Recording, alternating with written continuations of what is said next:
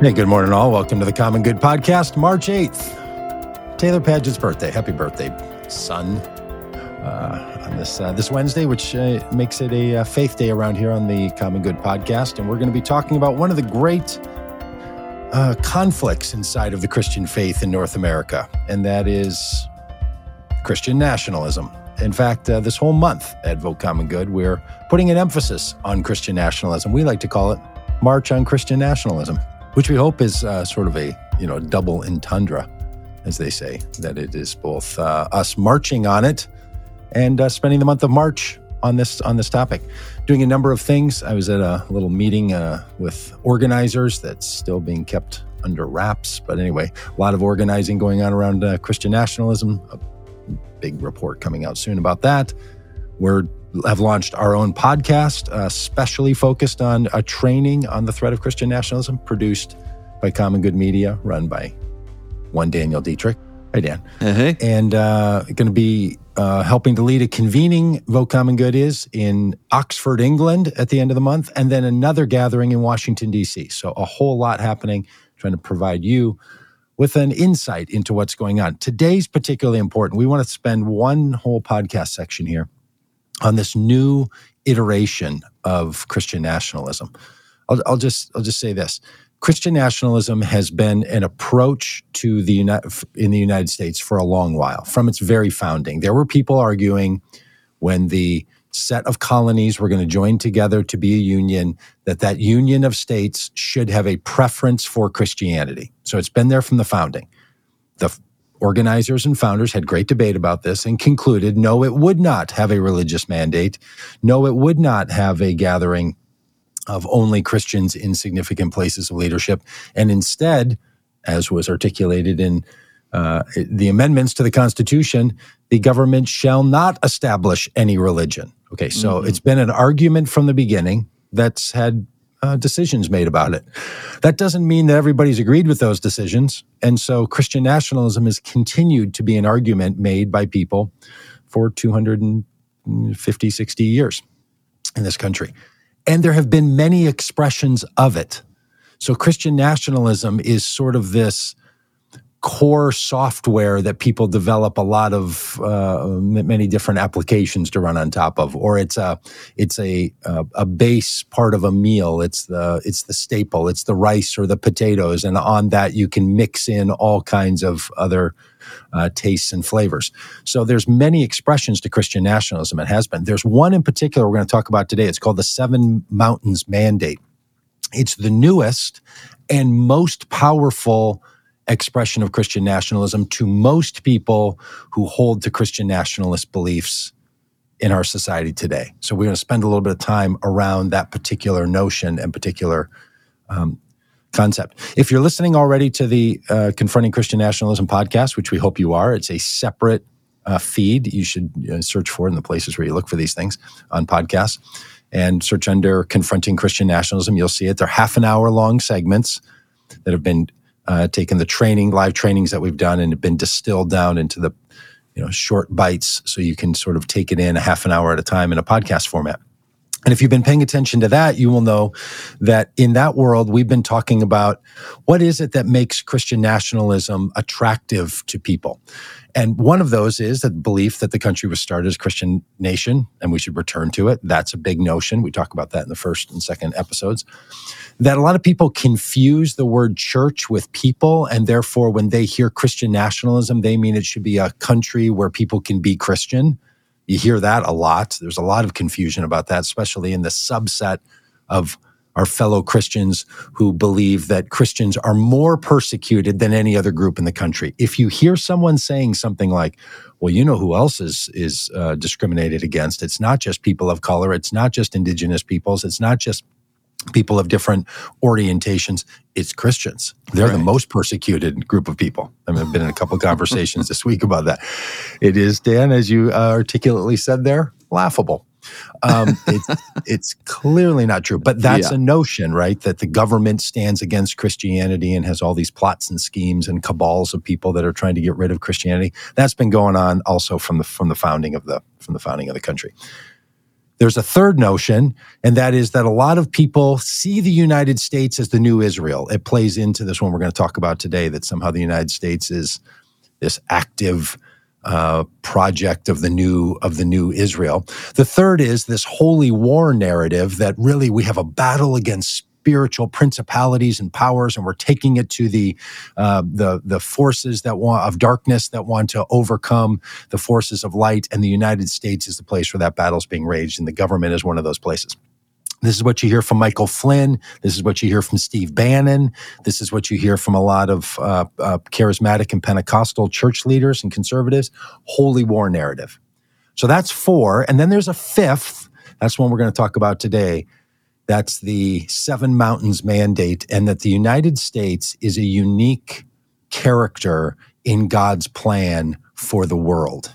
And that's the basis of this Seven Mountains Mandate theory. So we're going to talk just about that one today. Next week, we're going to have some conversations about some of the older roots of this from the 1930s, 20s, 30s, and 40s in the United States. And hold on for this one, how that expression of Christian nationalism is the framework and almost the identical arguments made by the MAGA movement today. So that's coming next week. We'll tell you more about that. Yeah, pretty stunning, just the parallels between the two. The same language, the same framework. It'll be good to get into that. Yeah, I mean, precisely from, the arguments about taxation to the arguments about immigration, the conversation about debt, the conversation about communists, globalists, all of it. It's just it's a near identical repeat of movements of the 1930s and 1940s and ongoing. They've never stopped. They were deeply articulated. So that was a real movement that got its start in the 1920s and 30s as a resistance to the New Deal. This new one, the one we're talking about now, it roots itself at the later part of the 20th century and the early part of the 21st century. So somewhere between 1975 and 2015 was born a new movement of Christian nationalism, a new expression of Christian nationalism. I like to use the metaphor of a new variant of a virus. The virus of Christian nationalism has a new variant, and that new variant is built around this notion of the Seven Mountains Mandate. Now, that whole business about the Seven Mountains Mandate, the imagery here is that in the New Testament, there's a book called the Book of Revelation. And the Book of Revelation, there's this statement in there about how there's these 7 mountains and 7 heads, and the people who've originated this notion and idea, this worldview of how God works in the world and what's the role of the United States, Christians in the United States with Christians around the world, how that's being, this worldview that's being articulated is using this metaphor. I think it's a metaphor. It's hard to know with these folks sometimes, of there being 7 mountains. And what they mean by this are 7 areas of influence. That the 7 areas of influence of where God's going to do God's work is in the areas of arts and entertainment, business, education, the family, government, media, and religion. And in those 7 areas, this is where God's going to put, now here's what's important about all of this, God's going to put specific leaders in place in all of these areas, arts, entertainment, whether it's a business leader, educational leader, family, government, media, and religion. And those people are going to be used specially by God to initiate an expression of God's desire for the world. All right, so Dan, here's the thing that's hard for me about this. So many people that we both know, and a lot of the listeners and viewers of this live stream podcast know, believe in this theory. They may not even know they believe in this theory, right? It might not even be something they've heard articulated as clearly as the people who hold this view want to articulate. I mean, they've written books about it. They have whole conferences about it. They've organized around the world for this outcome. And they've done a rather remarkable job of convincing people of some base ideas around this Seven Mountains Mandate. That is the way that Christian nationalism is expressed in the United States. And for all purposes, people who hear it and are adherents to it think this is a good thing. They're like, well, of course Christians should have influence in the world. Of course we should have influence in arts and media and business. Like, and it's kind of true, right? Like, look, Christian people, Jewish people, non-religious people, people of every tradition should be participating in every area of life, for sure. That's what we should all be doing. That's not what these folks mean. What these folks mean is that in order to have power to accomplish God's desires for the world, the ultimate leaders in these areas need to be doing God's work. Yep. And here's the thing, we'll bring this up a couple of times. They don't need to be particularly adherents to the very Christianity that they are leading in these areas of influence. In fact, if you're not an adherent to Christianity or you're new to it, then that's even a greater sign that this is God's hand on this work. Yeah. So when people like us critique whether it's Donald Trump in government, or we critique people in the media, or we could critique people's views of the family and say things like, you're advocating a view of the family that you don't even personally live, we think that shows a weakness in your argument and hypocrisy. Mm-hmm. People who hold to the seven mountains mandate say, glory be to God. God can use all kinds of instruments, right? It's what's called key leader theory, that you don't have leaders that are necessarily the best at the faith, but are the most powerful at purporting the faith, pushing the faith through the system. Right? So you could say things like, these people that are advocating for the family and for the way it gets played out is for the traditional family. You're like, really, Steve Bannon? Really, Newt Gingrich? Really, Donald Trump? Yeah. You all are going to be making this argument, which they do readily, and their own lives are full of divorces and cheating on their spouses and all manner of things that the theory rails against. But they are the Apostle Paul in that story, right? The one who was blind, but now they see and like this, right? Yeah, it's like a get out of hypocrisy free card. It's like, well, of course he's bad at all these things, but God is using him. He, and often it's he, but not only. In this world, there's a lot of women leaders. There's a lot of charismatic Pentecostal women preachers and prophets. He or she are God's chosen people to accomplish this purpose. All right, so let's step back for a minute to give a framework for how this makes sense. Here's why it makes sense. It's the belief that the United States of America is unique in the history of the world. It only has one counterpart in its uniqueness, and that is the nation of Israel and the people of Israel. Here's how the belief goes, and I have a good friend who holds to this belief, and he helped articulate this to me because I wanted to double check with him to make sure I was getting this right. The way they say it is, there's only two nations that have ever been born out of the dream of God rather than out of the other ways that nations come about, splits and wars and so on. And that was the nation of Israel, called into being by the very blessing of God, and you see that in the Jewish scriptures, and the United States of America. Okay, so their argument is that the United States is unique. When you hear people making an argument about American exceptionalism, this is what the new breed of Christian nationalists who hold the Seven Mountains movement theory believe. When they say exceptionalism, they're not saying we have the greatest natural resources inside of the boundaries of the United States, which happens to be true. We have the best governmental system that one could have. We have the best economic system. It's exceptional above all the others, or capitalism is the worst possible system, but better than all the rest, or, the worst system, but better than all the rest. They're not making that argument. They're not making that argument at all. They're saying it's exceptional because of God's intention for the United States. Reagan's "we're a city on a hill" kind of arguments was early Seven Mountains theory framing. So this is what they're getting after, that the United States is unique.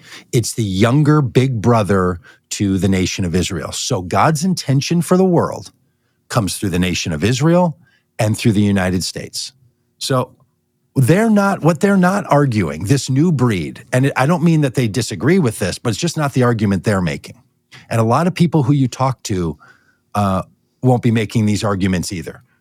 The United States should have the federal government institute, Christianity as the demand on everyone, or only Christians should get to be elected to office, or only Christians should be the people who, have power in the country. That's not this group's argument. This group's argument is God has a particular agenda for the world that's going to come through the United States. And we're going to see that agenda playing out through these 7 areas of influence: art and entertainment, media, religion, education, family, government, and the like. So these 7 areas are the areas that the United States and the rest of the world then will be drawn in to God's agenda for the earth. The thing that is so appealing to people about the 7 Mountains Mandate, the reason it has such prevalence in so many churches and in so many groups of Christian people, is because what it's fundamentally doing is recasting the role of the United States, not in political terms of how the government functions in the United States, but into a grand narrative that says the United States plays a role in God's agenda for the earth, for all people everywhere. Mm-hmm. So when people start arguing about, well, Thomas Jefferson said we should have a separation of church and state, or we should make sure that we remove these books from these folks are like, look, you're playing small ball here. What God is really up to is a great grand influence of God's agenda for the world. Now, side note here, that agenda for the world is not an agenda of for God so loved the world that he gave. It's for God so loved the world that he put us in power. It's not go into all of the world and make disciples. It's go into all of the disciples and make a nation. It's a perversion or a twisting often of what you would hear and see in Christian teaching. It's not humble yourself. It's exalt the leaders. Mm-hmm. So there's an agenda in all of this that wants to put some people in power and disempower other people. And so the people who live sinful lives are therefore resisting working against God's agenda for the world. So in the 7 areas of influence, those folks need to be replaced or need to be thwarted so that the agenda of God can come about. But the vision is bigger than just the United States government. This is how Christian nationalists will say, and I hear it all the time from them, like, you people that are all worried about politics, like, we're not worried about politics. We're worried about the role of the government and how we have the Christian leaders in the government so that we can accomplish something more grand and more great. Mm-hmm. So if you're in that world, it really says to you, don't just fight about an election. Don't fight about a piece of policy. Don't fight about the inner workings of the government. There's a bigger story. And it just so happens that we have to run the government, but we also have to run a lot of other things, not just the government, in order for all this to work.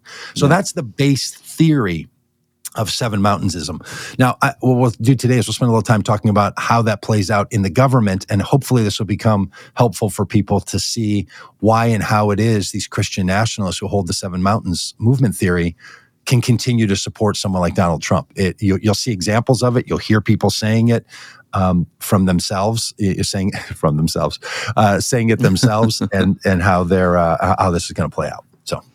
Yeah, do you want to jump into the anointed video? Speaking of, let's do that. So this is this the one from the Michael Flynn event? Yeah, the big tent revival. The big tent, yeah. Okay, so this video is one that I shot. I shot when I attended one of the Michael Flynn led revival events that's built around 7 Mountains theory that's traveling around the country, and it's the anti-COVID, anti-government 7 Mountains movement conference that's happening and is recruiting people by the hundreds and thousands around the country into this movement. So I attended one of those, and what you're going to hear is one of the speakers. But in this world, they're often referred to as prophets, and this person's one of the prophets.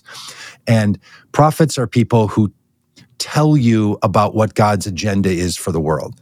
By the way, in biblical frame and in current vernacular, the word prophet is not used as fortune teller or future teller, right? Sometimes people think of a prophet as someone who's describing what's going to happen in the future. The way prophet is used both in biblical framing and in this framing of these folks, prophets are people who are describing what God is currently doing in the world and how we ought to act now and in the immediate future. They're not saying what's going to happen, they're telling you what ought to happen. So that's the way prophet gets utilized in this world, and it's an important subset of all of this. So if you think about the what Christians call the Old Testament or what Jews call the Bible, what the Jewish biblical frame is that you have kings, you have priests, and you have prophets. So what these folks are often doing is utilizing that same framework. They're the prophets, religious leaders are priests, and the kings are governmental leaders. That's why they always refer to Trump as, he's like King Cyrus. You're going to see a little clip about that, right? So it's borrowing those phrases and saying, no matter what we're doing in the United States with our governmental system, we don't have kings, we have presidents and so on that are elected by the people. But in God's mind, you have priests, prophets, and kings. So this is how God sees the world. So what you're going to hear in this video, when I walked into this tent, and sorry, the audio's a little tough. I wasn't sure I was going to hear such gold right away. I would have had my better microphone on. But the person on the stage is describing what the 7 mandates view should be of selecting a president, and you'll hear it here. Walking into the doesn't even know the Lord. Great Awakening. Because all the Christians, if you ever talk to Christians during an election cycle, here's what they care about. Is he a Christian? Is he a Christian? They want to know if their candidate's a Christian. Is he a Christian? Let me tell you something. One of the worst presidents we ever had was Jimmy Carter, and he was a Christian. The question you should be asking isn't, is he a Christian? You should ask, is he anointed and chosen by God for the job?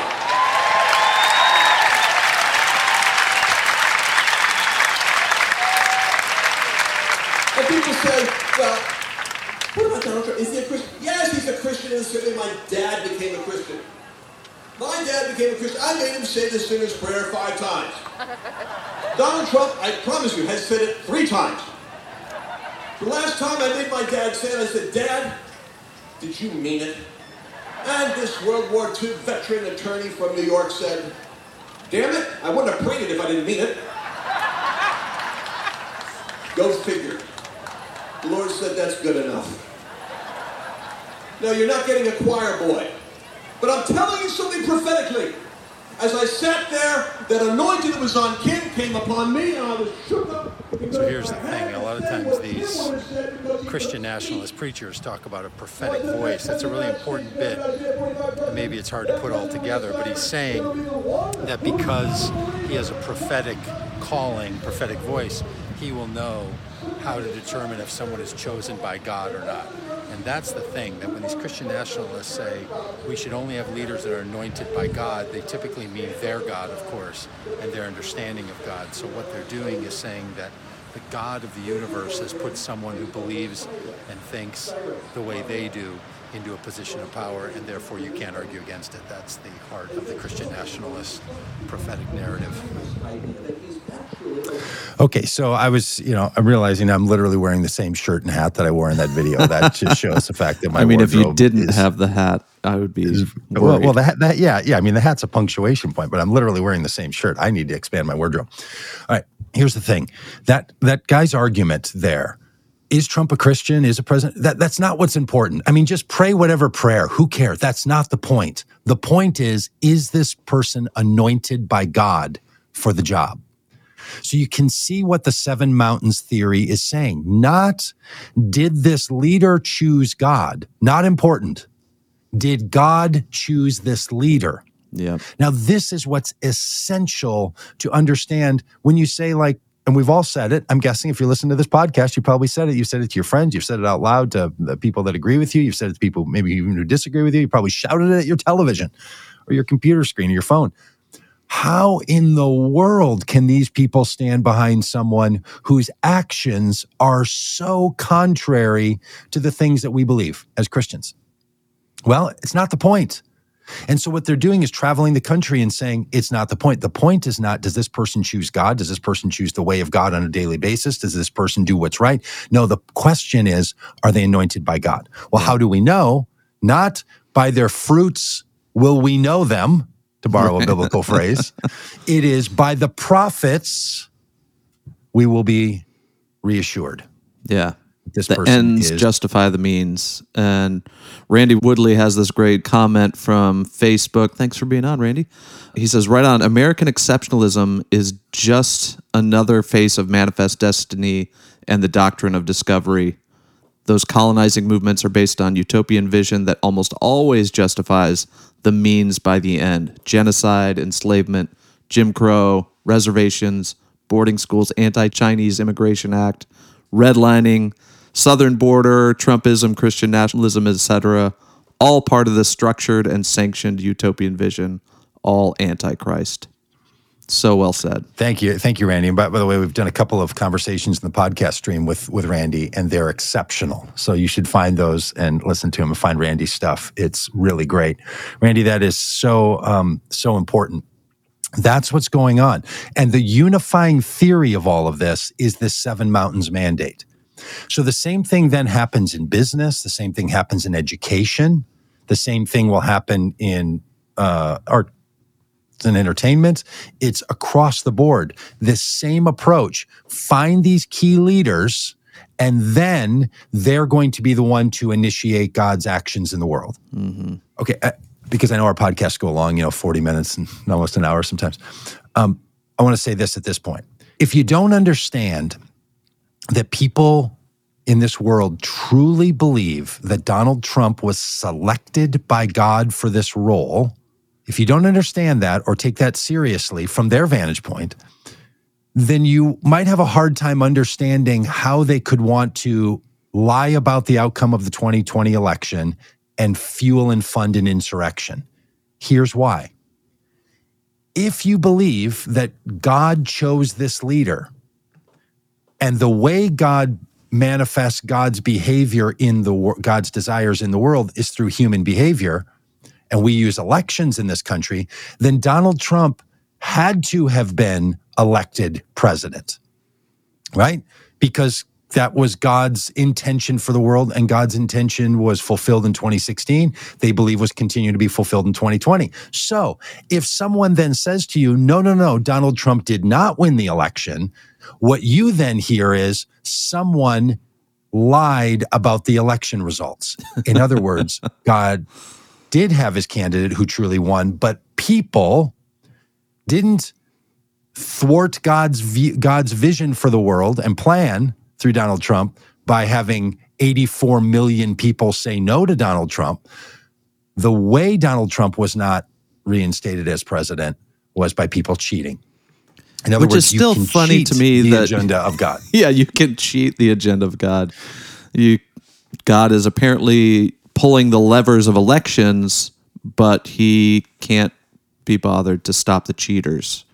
So it's a little confusing. So this is a really important point, Dan, that you're bringing up, because some people's view of dominionism, or God's dominion in the world, God's actions in the world, for some people, it's thought about in a predetermined and nearly mechanistic way.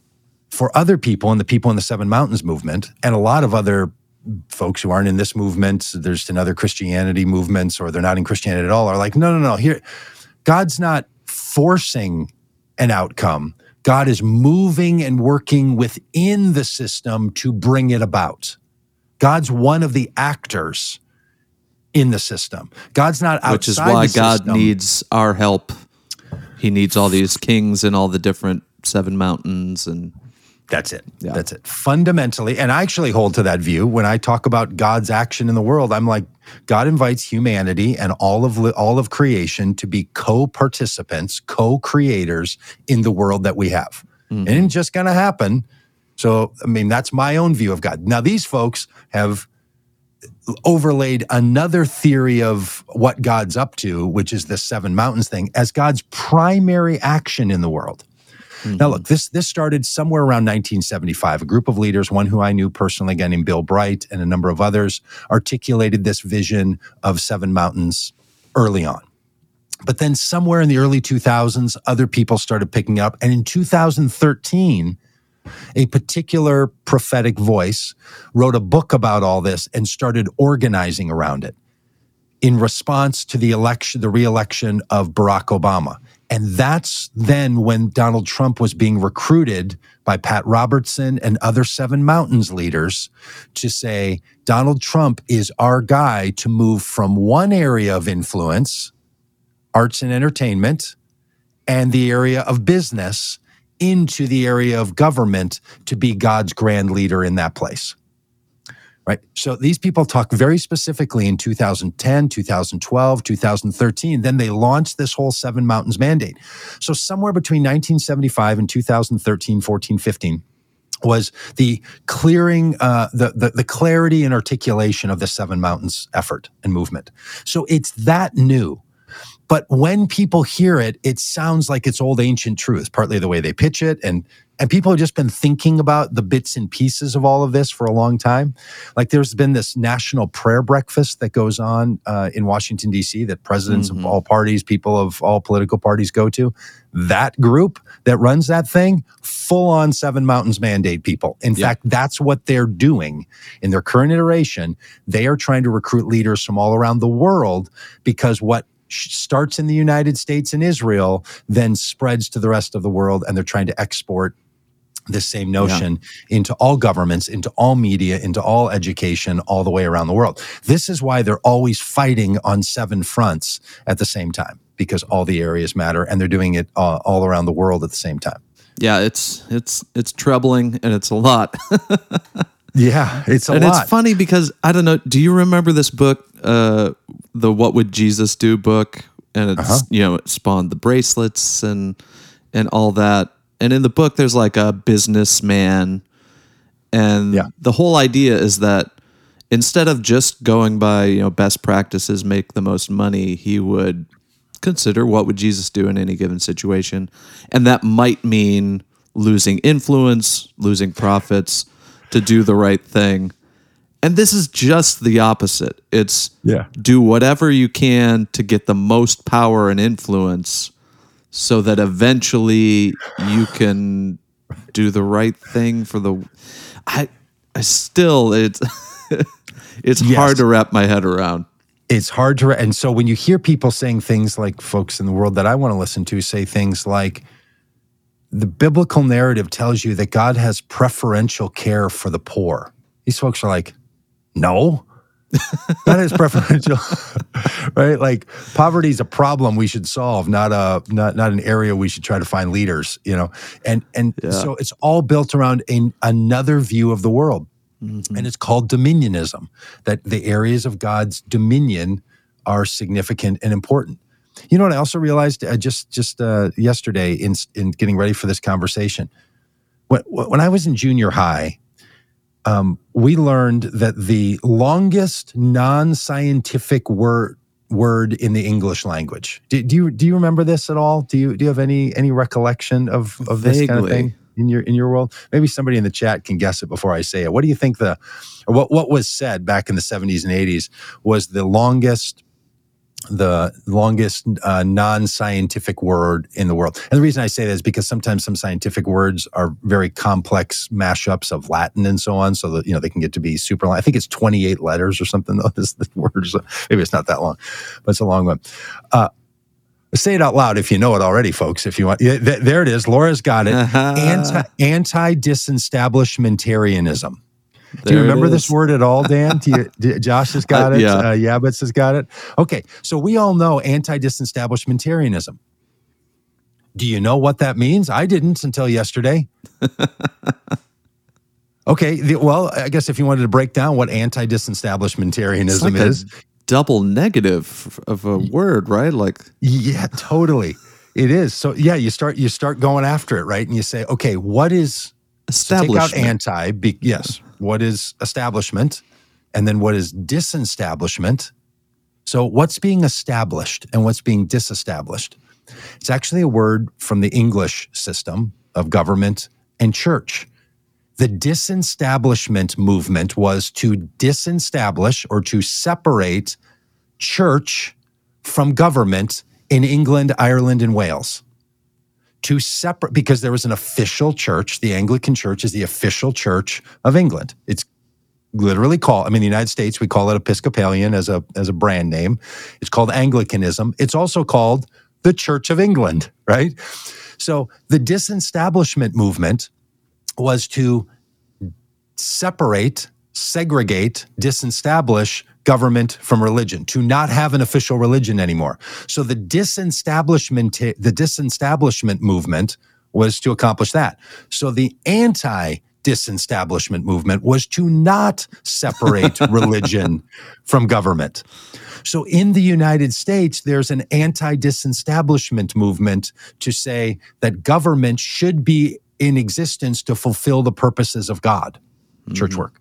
So just like a fun little anecdote, that the longest word to just make all of this more complicated, I bring that up because you had said that things are so complicated, to make it more complicated, the longest word in, at least in lore in the English language, anti-disestablishmentarianism, is a movement that wants to reestablish the role of religion and government as a singular unit working together hand in hand. In other words, Seven Mountains people would love themselves some anti-disestablishmentarianism. Totally. I find that just so utterly pleasant. I was just giggling with joy on discovering that. All right. So we got a couple more videos. Maybe do we want to hit a couple of these videos and then talk about how it plays out in the world and why it's really problematic? Like why? I think that's a great idea. All right, so one of these videos, the first one we'll show you here is Mike Pompeo. Mike Pompeo in this video is something that happened aired on the Christian Broadcasting Network. Mike Pompeo was the Secretary of State at this time, and he's in Israel. This big agenda for the Trump administration is the connection between the United States and Israel, and moving the U.S. The embassy to Jerusalem was a big deal, because what it was doing was cementing the relationship, not the political, not the geopolitical relationship, but the spiritual relationship between the call of Israel into existence and the call of the United States. And Jerusalem is the only place where the spiritual narrative could make their connection. So that's why all of this move of the embassy there. So Mike Pompeo, a soon-to-be-announced candidate for president in 2024, was the Secretary of State. And this is an interview that he does. And what you're going to hear him say is he thinks it's quite likely that Donald Trump was selected by God to be the leader of the world. And how it's almost always framed is in references to the biblical narrative of Queen Esther. Trump is always these characters from the Jewish text, Christians call the Old Testament, are invoked to explain Trump, right? King Cyrus, this wicked king who accomplished God's purposes, or Queen Esther, who was brought into power for such a time as this. Such a time as this. Such a time as this theory, or such a time as this ism, is the fundamental basis for explaining, for a lot of Christian nationalists, why Donald Trump makes sense. And you'll hear Mike Pompeo say it right now. Walking firmly through the door, Mike Pompeo is a determined man. Both our Jerusalem Bureau Chief Chris Mitchell and I had the opportunity to interview the Secretary of State. It was part politics, part policy, and part spiritual, especially for a strong Christian who experienced a refreshing in the Holy Land. Could it be that President Trump right now has been sort of raised for such a time as this, just like Queen Esther, to help save the Jewish people from an Iranian menace? As a Christian, I certainly believe that's possible. It was remarkable. So we were down in the tunnels where we could see 3,000 years ago and 2,000 years ago, if I have the history just right, to see the remarkable history of the faith in this place and the work that our administration has done to make sure that this democracy in the Middle East, of this Jewish state, remains. I'm confident that the Lord is at work here. All right, so there it is. The sitting Secretary of the United States, when asked, do you think the explanation for Donald Trump being elected president was a Queen Esther story? And he says, well, as a Christian, I certainly think that's possible. Well, you know what? You're not being asked as a Christian. You're not in Sunday school, fella. You're the literally sitting Secretary of State speaking on behalf of the federal government. Your answer should be, Donald Trump was elected by the people of the United States. That's the story. And he's accountable. But instead, what he shifts into is, then I've seen the history of the great faith here, and our administration is involved in all of this. And what he's doing on the Christian Broadcasting Network is saying to people, the Seven Mountains mandate of selected leaders to give leadership over certain areas, that's our guy. Yeah. Not a hesitation in the world. Now, look, as a pastor and as a podcast host and as an organizer, I want to go around to churches and help churches think well about things. It's important. Churches are places of influence. We should think well. But if a church gets it wrong, okay, get it right somewhere else, or go up the street to another church, or churches have very limited influence. So do writers and all the rest. The government, on the other hand, the reason we worry about the government in our society is because we choose as a society to invest in the government great power, authoritarian power when they need to use it. So what a government official says is different than what Mike Pompeo in a Sunday school says. If he's not the Secretary of State on an official government visit in that role, what he says, I'm not going to argue with him. I mean, I might disagree with him, and if we want to go out and chat about it, I'd be glad to. If he wants to come on the podcast as a candidate, we'd love to talk to him about it. But when you're in that role, that's something different. And this is where I think we have to note on Christian nationalism. The threat of Christian nationalism is just an idea floating in the world and people getting it wrong and arguing with prophets inside of tents. That's something we should be working on. We blow every warning horn we have when someone has governmental power and is making these statements. It raises it to an entirely different level. And that's the threat with the Trump administration. He opened the door to all of these people with all of these ideas and metaphorically and maybe literally baptized the ideas of his administration inside of these ideas and put these ideas inside the administration. And I think we should call for a little disestablishmentarianism rather than these anti-disestablishmentarianism characters like Mike Pompeo. Yeah. So we should start a movement where we just say, Mike, are you an anti-disestablishmentarianist? That would really carry. That's a long T-shirt. That's a solid hashtag. It probably takes up the entire tweet. But along the way, in achieving like this move of the embassy to Jerusalem and, achieving some of these goals of, quote, God, it steamrolls a path for a whole bunch of atrocious behavior and policy. Like, this isn't, like you said, just people talking in a tent. These are the people that are putting in place policies that, locked kids in cages, that banned people from entering our country. Just a number of terrible policies that harmed actual people that especially Christians are called to care for and love and look after. So just it excuses so much bad behavior. And on a Faith Wednesday, we can talk about this. The Book of Esther story is about, the point of it is, why do we celebrate Purim, this holiday, on two different dates? Why are there two dates that we celebrate this Jewish holiday of Purim? What's that about? So they tell the story. Well, here's how it all came about. See, there's a guy named Boaz and this person named Esther, and then Esther becomes the queen, and Boaz has to say to her, maybe you become a queen for such a time as this to save the Jews. What does she order? She orders a warlike genocide against the people who are opposed to the nation of Israel. And she doesn't do it on just one day. She does it on two. So both days are seen as the time when you celebrate this use of power. It's reminiscent to the United States using nuclear weapons 2 times at the end of World War II. Wow. So when someone invokes Queen Esther, I mean, you can just pick the phrase because you like the phrase, for such a time as this. It's kind of catchy. I like it. Hey, maybe this is our time. Promise Keepers thing? Was that their big Promise Keepers tagline or whatever? Totally. Yeah. Because it's a great one. Like, human beings are like, is this our time? Let's go, right? Yeah. Well, no matter what it is, it's concert time or it's family time or, such a time as this is great phrase.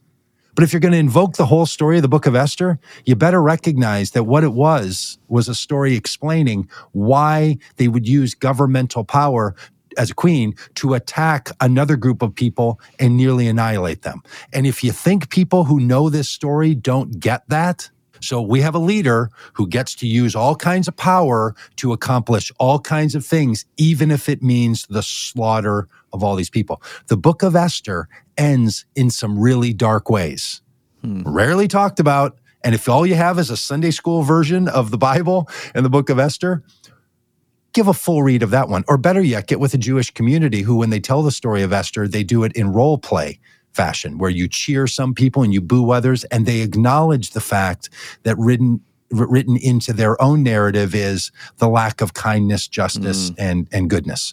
So it's a warning narrative, not a championing narrative. Yeah. Once again, this crowd just picks these phrases and then uses them for their own purposes. Are you telling me they're picking and choosing verses out of context to use for their... That's right. I think what's telling is very rarely in these circles do I hear any leaders compared to Jesus. Like they don't say like, oh, he's very Christ-like. He's following the example of Jesus. He's a servant. You don't hear much Jesus talk from these supposed Christians. Yeah, because that's a standard. When you raise that one, people are like, well, nobody can be a Jesus. Who you heard it in the thing in the tent. If you could put all that together. Oh, we're not voting for a saint here. Oh, Jesus He's gets not put a into choir another boy. category. Choir boy. This is just little old us, just doing the best we can here with our fallen selves, and just trying to use power over the tops of other people. All right, we got one more clip for you here, and this one comes from Pat Robertson, who, by the way, was the person who initiated and invited Donald Trump to run for president, was introducing Donald Trump at Pat Robertson hosted meetings for years before he ran in 2015. He's the one who recruited him, asked him to run, and put the notion in Trump's head and the notion of a lot of followers, of especially a magazine called Charisma Magazine, that Donald Trump could and should be the guy. Now, look, I have a good friend who holds to all of this stuff, and he's like, well, Doug, you can say what you want, but how do you think Donald Trump won that election? I mean, he shouldn't have. No possible way. You go ahead and give me your answer, Mr. Political science theorist, and I'll give you a Seven Mountains answer. God's guy. That's how. Right? How. So, fair enough. I mean, look, you got to give them this. They bet on a guy who shouldn't have won and made no sense, and he was the 45th president of the United States. I can't explain it. I just don't want him to ever be the 47th president of the United States, right? So I'm willing to. I think Donald Trump was a warning narrative, not dissimilar from the Book of Esther as it comes about. So if we wanted to say, do you think he's a Queen Esther? Oh yeah, I think he's a Queen Esther, all right. I think it's a warning narrative. All right, so here's that Pat Robertson. Now what Pat's doing is he's about to suggest that this blessing on Donald Trump, that God put on Donald Trump, it's temporal. It might not last.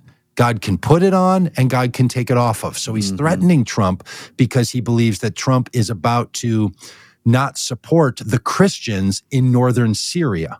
If you remember when this was all going on, and Trump turned a blind eye to the human suffering and turned an eye to the Christians in this part of the world, and the religious community freaked out. They're like, if you're God's chosen person, you cannot turn your back on the Christians being slaughtered by the cruel Muslim leadership of Assad, right? So that's what's going on. Anti-Muslim support of Christians narrative was not being supported by Trump, and they turn on him. So here's what Pat Robertson says, and you'll see again the thinking that goes into Trump as the selected mandate person, because Pat Robertson is one of the ultimate Seven Mountains people.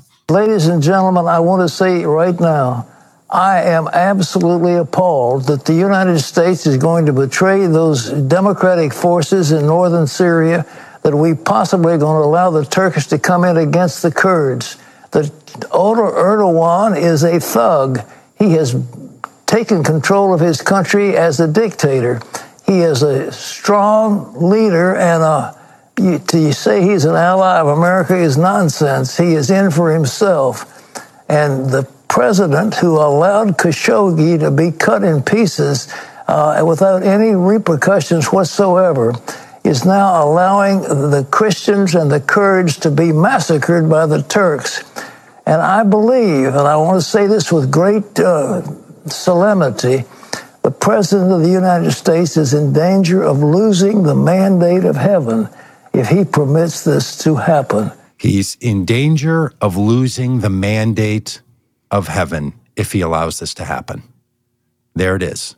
Mm-hmm. The Seven Mountains mandate. Trump has the mandate of heaven. And look, to Pat Robertson's credit, he's at least like, but I'm going to say that's temporary. And if you don't follow God's plan, God's going to pull it from you, because that's how it works. This theory is very actively built on that notion, right? This is why the phrase is almost always used in this world. If my people will humble themselves, this passage again from the Jewish text. Yeah. If my people will humble themselves, then I will hear their prayers and I will heal their land. So there's a conditional deal. There's an if-then statement, like you're in 7th grade science class for me, and you're having to write computer code, and it's all if-then statements, right, in that binary code. And in this binary code, you have to decide if it's this or if it's that. And if this, then that. So this is the idea in this theory. Trump is a temporary leader with the mandate of God. Mm-hmm. And this is a kind of Christian nationalism that I'm telling you is different. It's a different variant. And when you're talking to people and they're in this world, this is how they're thinking about it, that's really different than some of the other reasons that people justify Christian nationalism, right? A lot of people are into it for white supremacy. A lot of people are into it for anti-communism. Some people are into it because they just think that only some groups of people and beliefs should be in charge in the United States. Some people believe this stuff. This is a huge group of people who believe this. And so when they are asked in a survey, do you think the United States has a unique role in God's plan for the world? They're like, absolutely. Yeah. I mean, yes. Why else would we be here? No other way, So these are ideas that are truly Christian nationalist ideas, but they're funded by a different set of assumptions and by a different set of outcomes. Seven Mountains mandate. Yeah. Who would have known? And Laura has pointed out a couple times to understand the current strain of the virus of Christian nationalism, read the book called Jesus and John Wayne by Kristen Dumais. Spot on. Kristen is really great. She's a friend of ours. And if you listen to the Confronting Christian Nationalism podcast series that we just released, she is in that and featured in that as well, because she articulates how we got here so well. So definitely, yeah. And in fact, Kristen was at one of our Vote Common Good events in 2020 before her book came out.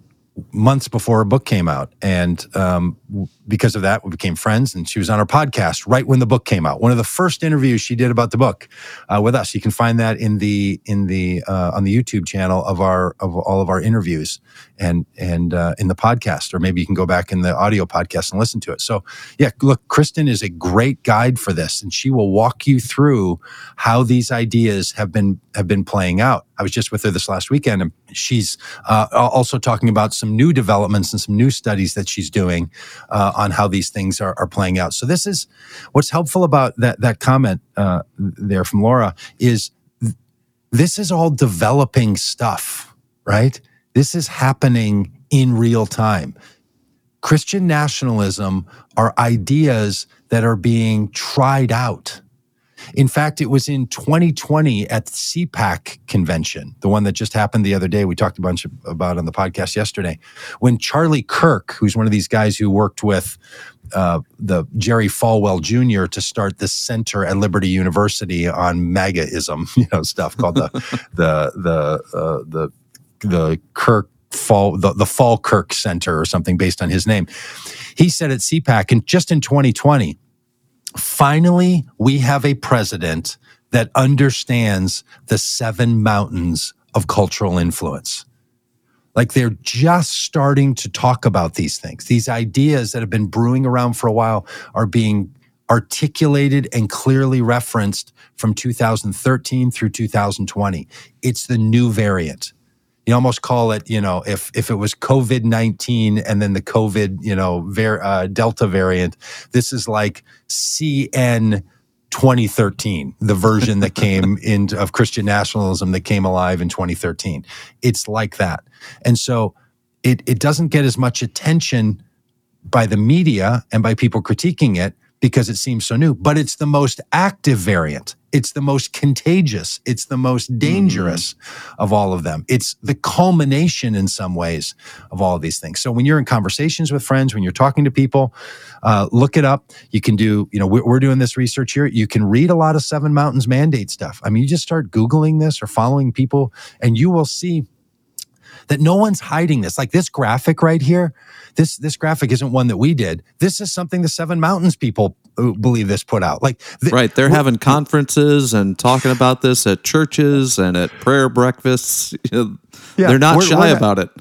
It's not like, hey, we discovered something and I've got a schema to explain what they're up to. No, this is their schema to explain what they're up to. They're like, let me make this clear. Wrote a whole book about this. One of their most influential leaders says, I wrote a book about all this stuff, and this is how you're going to bring about God's ultimate agenda for the world, which ultimately bring about the end times.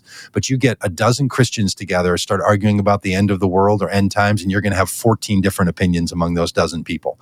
It's just, there's no agreement about how this is all going to go. But the idea that this is the schema to explain God's action for the world, that's what's up. Yeah. So I think this is important because some Christian nationalist critiques don't land where Christian nationalists are living.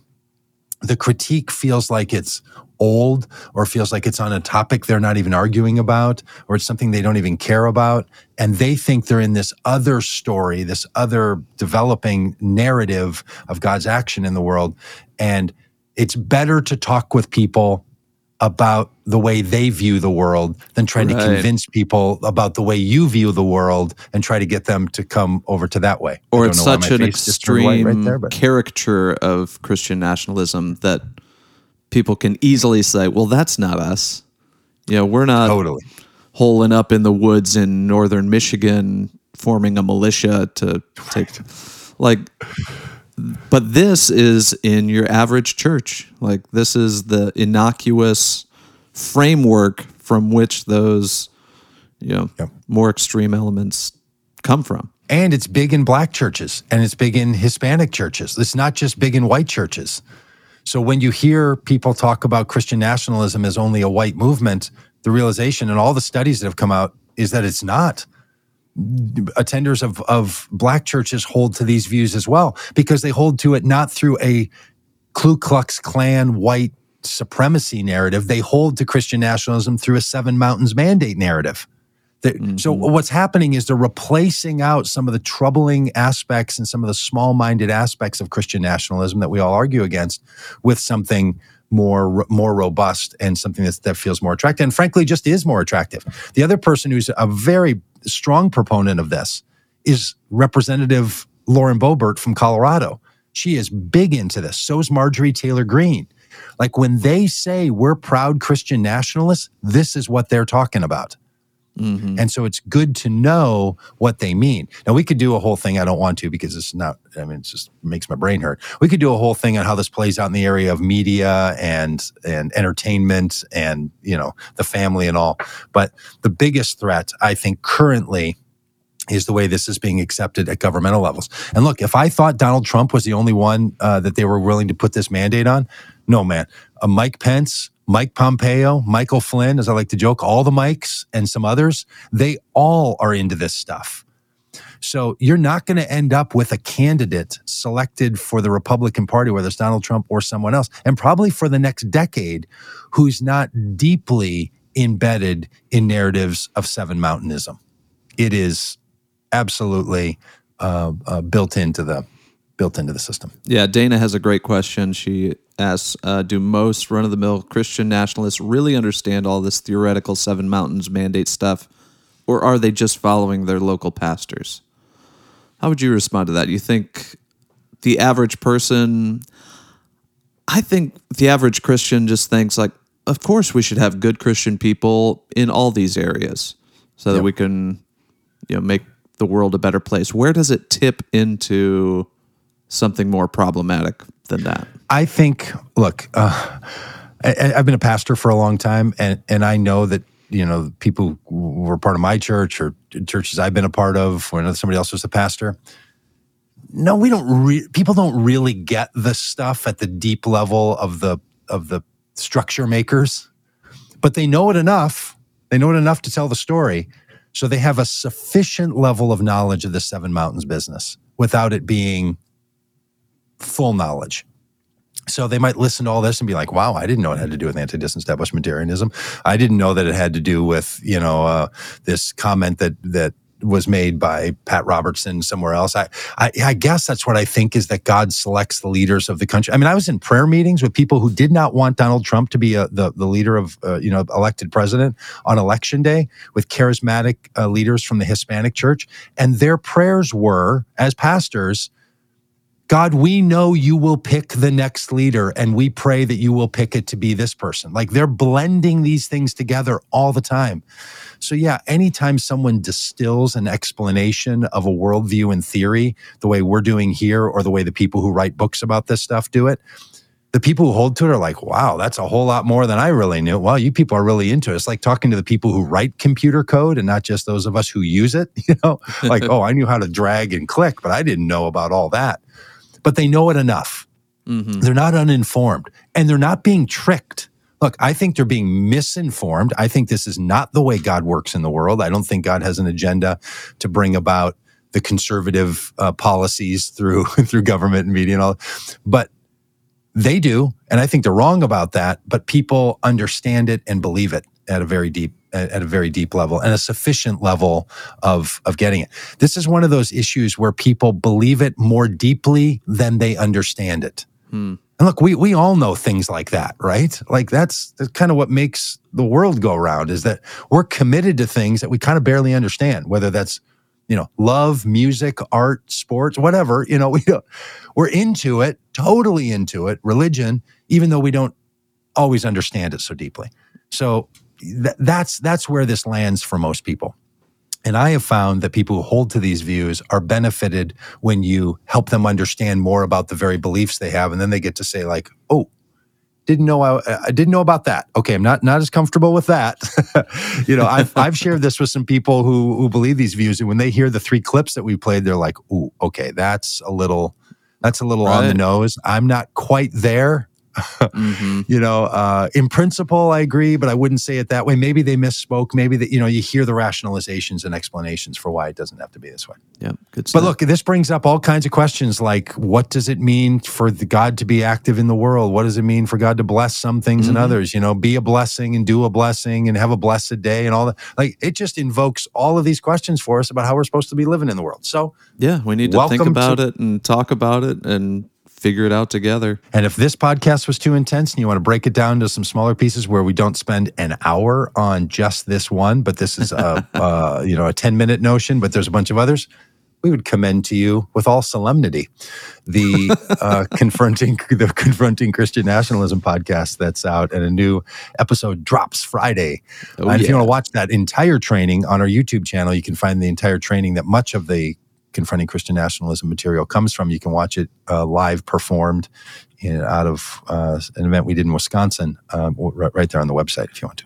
And we'll be back tomorrow with astrophysicist Paul Wallace to talk about something a little lighter, like the stars and galaxies and how old the universe is. Let's start talking about quirks and black holes. But hey, if this one gives your pastor and Professor Paul Wallace is a treat. So join us for that regular installment. If this one gets your blood pressure up, tomorrow will just make your brain explode. So yeah, it's great. It's great. So how do you want to go, with a heart explosion or with a head explosion? Because we'll give you what you need around here. Yep. And thanks for being a part of all this. If you're not already on our email list, go over to votecommongood.com, get on there. We'll invite you to all the stuff we're up to and doing, whether that's in person or online or all the other places, and curriculums and bike rides and immigration work and anti-death penalty work, all kinds of stuff. So find it all over there at votecommongood.com. Yep. And thanks for hanging with us in the chat. Very active chat. So if we didn't get to comment to you, sorry about that. I do want to bring up one post from William. Greetings from Africa, Uganda, here at the orphanage home. Please pray for us. to get anything to eat now. It's 2 days without food. William, our hearts go out to you. Please message us, and if there's anything we can do to help, we'll for sure be praying and thinking of you there. Yeah, absolutely. And look, the United States isn't the only place where Christian nationalism is raging. It's raging in Uganda, actually. And it has a lot to do with how resources are distributed in that country, and the things that are happening there that are heartbreaking are deeply connected to some of these same narratives. So the impact is real. Yeah. But until Right. till we'll see you tomorrow. Take care. Okay. Bye.